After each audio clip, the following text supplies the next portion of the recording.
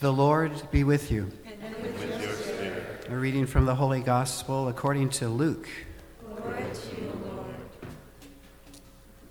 Jesus said to his disciples, "Do not be afraid any longer, little flock, for your Father is pleased to give you the kingdom.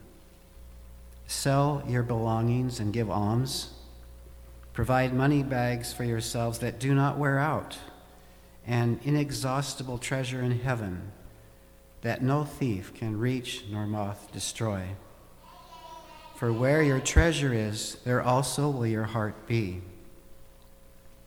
Gird your loins and light your lamps, and be like servants who await their master's return from a wedding, ready to open immediately when he comes and knocks. Blessed are those servants whom the master finds vigilant on his arrival. Amen, I say to you, he will gird himself, have them recline at table, and proceed to wait on them. And should he come in the second or third watch and find them prepared in this way, blessed are those servants. Be sure of this. If the master of the house had known the hour when the thief was coming, he would not have let his house be broken into. You also must be prepared, for at an hour you do not expect, the Son of Man will come." Then Peter said, "Lord, is this parable meant for us or for everyone?" And the Lord replied, "Who then is the faithful and prudent steward whom the master will put in charge of his servants to distribute the food allowance at the proper time? Blessed is that servant whom his master on arrival finds doing so. Truly, I say to you, the master will put the servant in charge of all his property.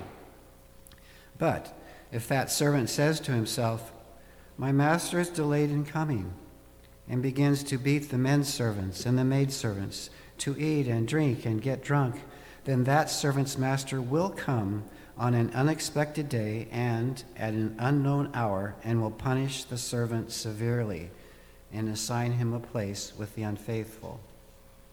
That servant who knew his master's will but did not make preparations nor act in accord with his will shall be beaten severely.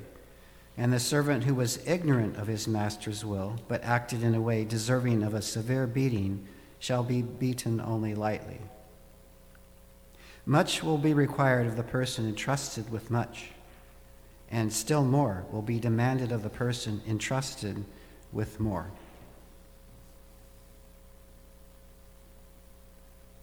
The Gospel of the Lord.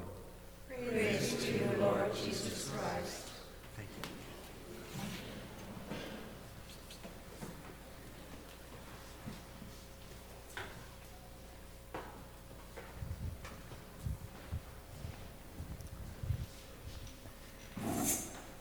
Most of this past week, I was at a camp for younger boys discerning the priesthood called Quo Vadis Days. So these were all high school age boys. And so there's 21 boys there, and then there were about 14 or so of our seminarians who helped out during the camp. And so all during this time, Quo Vadis Days, that whole origin of that name, we've been doing it for a long time now. Monsignor John Sayak actually started this many years ago, I think over 20 years ago now. And it comes from that story that's not in Scripture, but it's one of our traditions, is that when the persecutions reached kind of a fever pitch in Rome, everybody was very concerned that St. Peter was going to be killed in the persecutions, him and Paul. And so, sort of under their advice, he starts to leave the city. And he's walking out of the city on the Appian Way. And then he sees the Lord. He sees the Lord on the road walking toward Rome. And he says, Quo Vadis Domine? Lord, where are you going? Where are you going? And he said, I'm going back to Rome to be crucified a second time. And then he disappears. And then Peter realizes it's him. It's him that needs to go back into Rome. And in fact, he turns around and he goes back towards Rome. And that's when he's crucified around that same time. But it's that question, Quo Vadis, where are you going? That's what we're there to confront all of those young men with. And it was an amazing trip, especially when we hear super packed readings today, the gospel and the second reading, where your treasure is, there also is where your heart lies. That's exactly what we're trying to get these boys to understand, is what's the actual treasure. And the fact that they were even willing to come to a camp like that, remove themselves from the electronic and digital world that we have, was a great sign. The sign that we hear in the second reading, faith. It's a gift of faith, something that we can't tangibly touch, but we know to be true. And those men were there by faith. And we did a lot of different cool things, like fun things, right? We prayed together a lot, but they also played soccer, and we hiked in Silver Falls, and we hiked up to Mount Angel and showed them the seminary and the Abbey, and they played basketball, and I beat a whole bunch of them at pool, and there was ping pong and all this stuff. But at the end, I asked some of the guys, I said, what was your favorite thing? And not one of the boys said basketball or soccer or ping pong or getting beat by Father Peter at pool. None of those things were their favorite thing. They said the Liturgy of the Hours. I never prayed the Liturgy of the Hours before. The Holy Hour. Every single thing that they said was something that they don't get to do all of the time. And it really spoke to me that immediately, that's what their response was. In that reality, that's what we're all trying to get towards, right? Where are we going? Where are all of us going?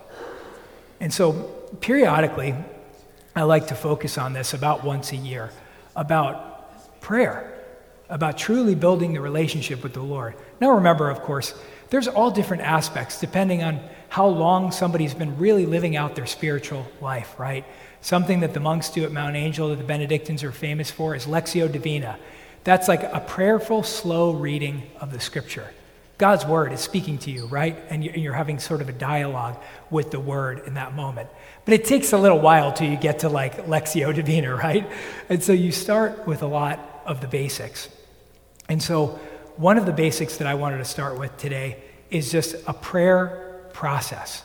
Because we all have to begin somewhere, and it begins with a conversation. Now, I mentioned this before. This is Matthew Kelly's prayer process, so you can find it. The prayer process, Matthew Kelly, and it'll pop up, right?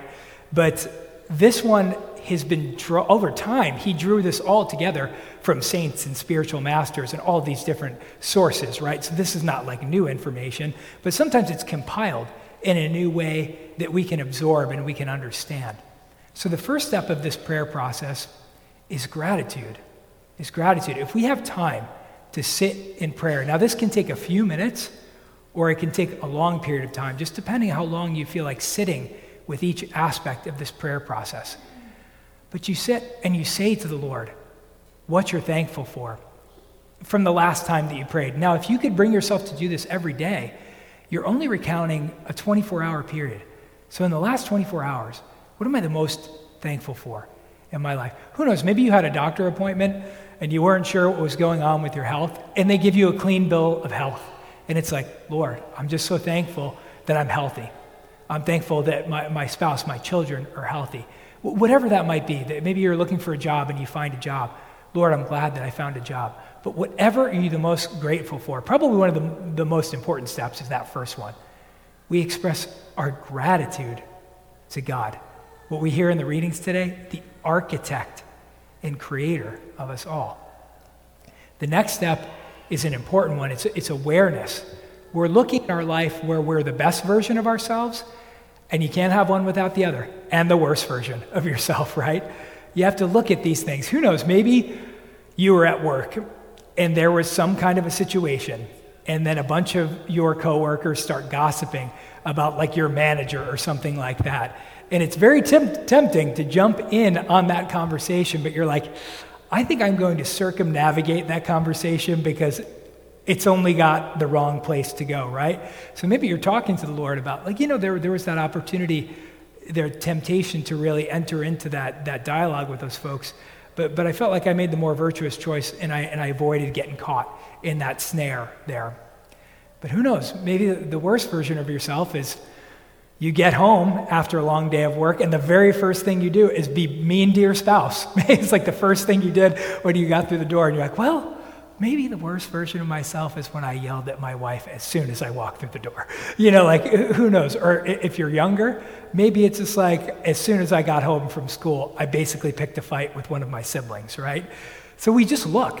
Where is it? When are we the best version of ourselves? Where are we following the Lord? What does that look like? And when are we not? When are we not following the Lord? The next step is significant moments. Significant moments. I found often when I do this prayer process that significant moments very often overlap with when I was the best version of myself or when I was the worst version of myself. Often. Not always, but often. So yesterday, I'll give you an example. One of my best friends, Drew, he sends me a text. He said, "Hey, are you at your house?" I was like, "Yeah." He's like, "Can I come by? I'm in the neighborhood." I was like, "Absolutely." And so now Drew, I'll tell a little story about Drew. Drew took over for me at the Multnomah Athletic Club when I went into the seminary. So he still runs a big part of the outdoor department there. So he's one of my best friends, one of my climbing friends, one of my mountaineering friends.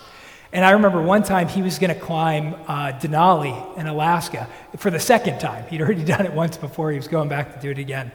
And we were going to prepare his gear, all of his pack weight, right? Much of what we hear today is about preparation, about preparing for these things. So remember, what I'm going through is the best way to prepare is our prayer life. But in this particular case, right, we had all the gear like laid out in his apartment, all of my gear and all of his gear. And then we had a gram scale, and we would just weigh everything. We weighed everything. And I'm what you call a weight weenie in the mountaineering world. Like, I'm super particular about like how much everything weighs because you got to carry it on your back.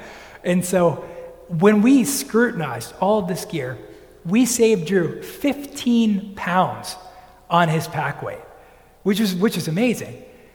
But at that point in my life, I spent so much time immersing myself into my hobby, my trade, so to speak.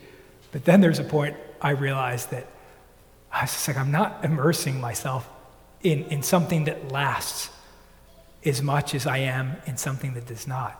What's one of the things in this reading here? I really love this particular line. Provide money bags for yourself that do not wear out, right? So I shifted my focus. I was like, now certainly I could be a holy and good man by teaching people how to climb the rest of my life. That could be totally fine. But then I realized maybe I could spend my time doing something greater, building up a greater treasure, helping people get to heaven. So it kind of shifted my focus. So Drew calls me yesterday, and he comes over to the house, and I haven't seen him in a while. And it was amazing. That was the most significant moment of my day. We went out because I live in Selwood now, and we went out to the bike shop, and we bought him a bicycle. It was an awesome day. It was like hung out, talked a bunch, and bought a bike that wasn't with my money. So, he bought a bike, and I basically got to pick it out. It was super fun. So that was the most significant moment of my day, to see one of my best friends and to spend time with him. And just talk to the Lord about what that means to you, why that means something to you. The next step is peace or forgiveness in our life. It's like a small confession or examination of conscience directly with you and the Lord. You say to the Lord, is there a time where you have sinned against him, yourself, or your neighbor in some way, shape, or form? Bring that sin to mind. Talk to the Lord about it, and then ask for forgiveness. Ask for his peace to take the place of that sin in your life. Ask for his forgiveness. And then the next step that you move on to is freedom, much attached to that step that came right before of forgiveness. Freedom is there something in my life that might be enslaving me, keeping me from being truly free to be the best child of God that I could possibly be? Maybe it's some sort of addiction to alcohol, to drugs, to food, to digital media. Who knows what it could be?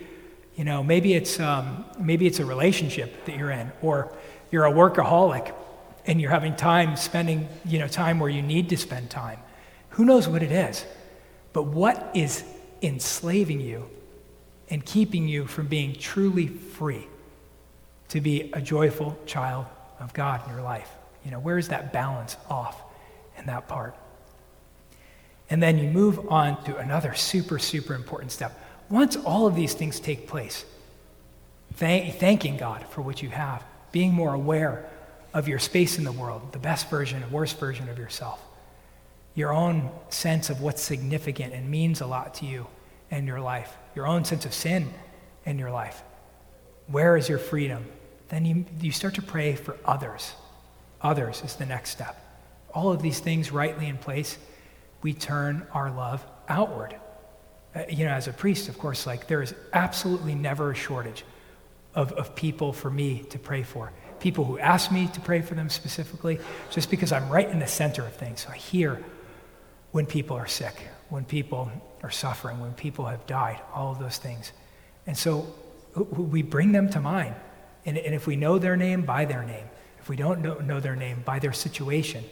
People in war-torn regions, people who are starving, our friends that are sick, whatever it might be, we lift all of those people up in prayer.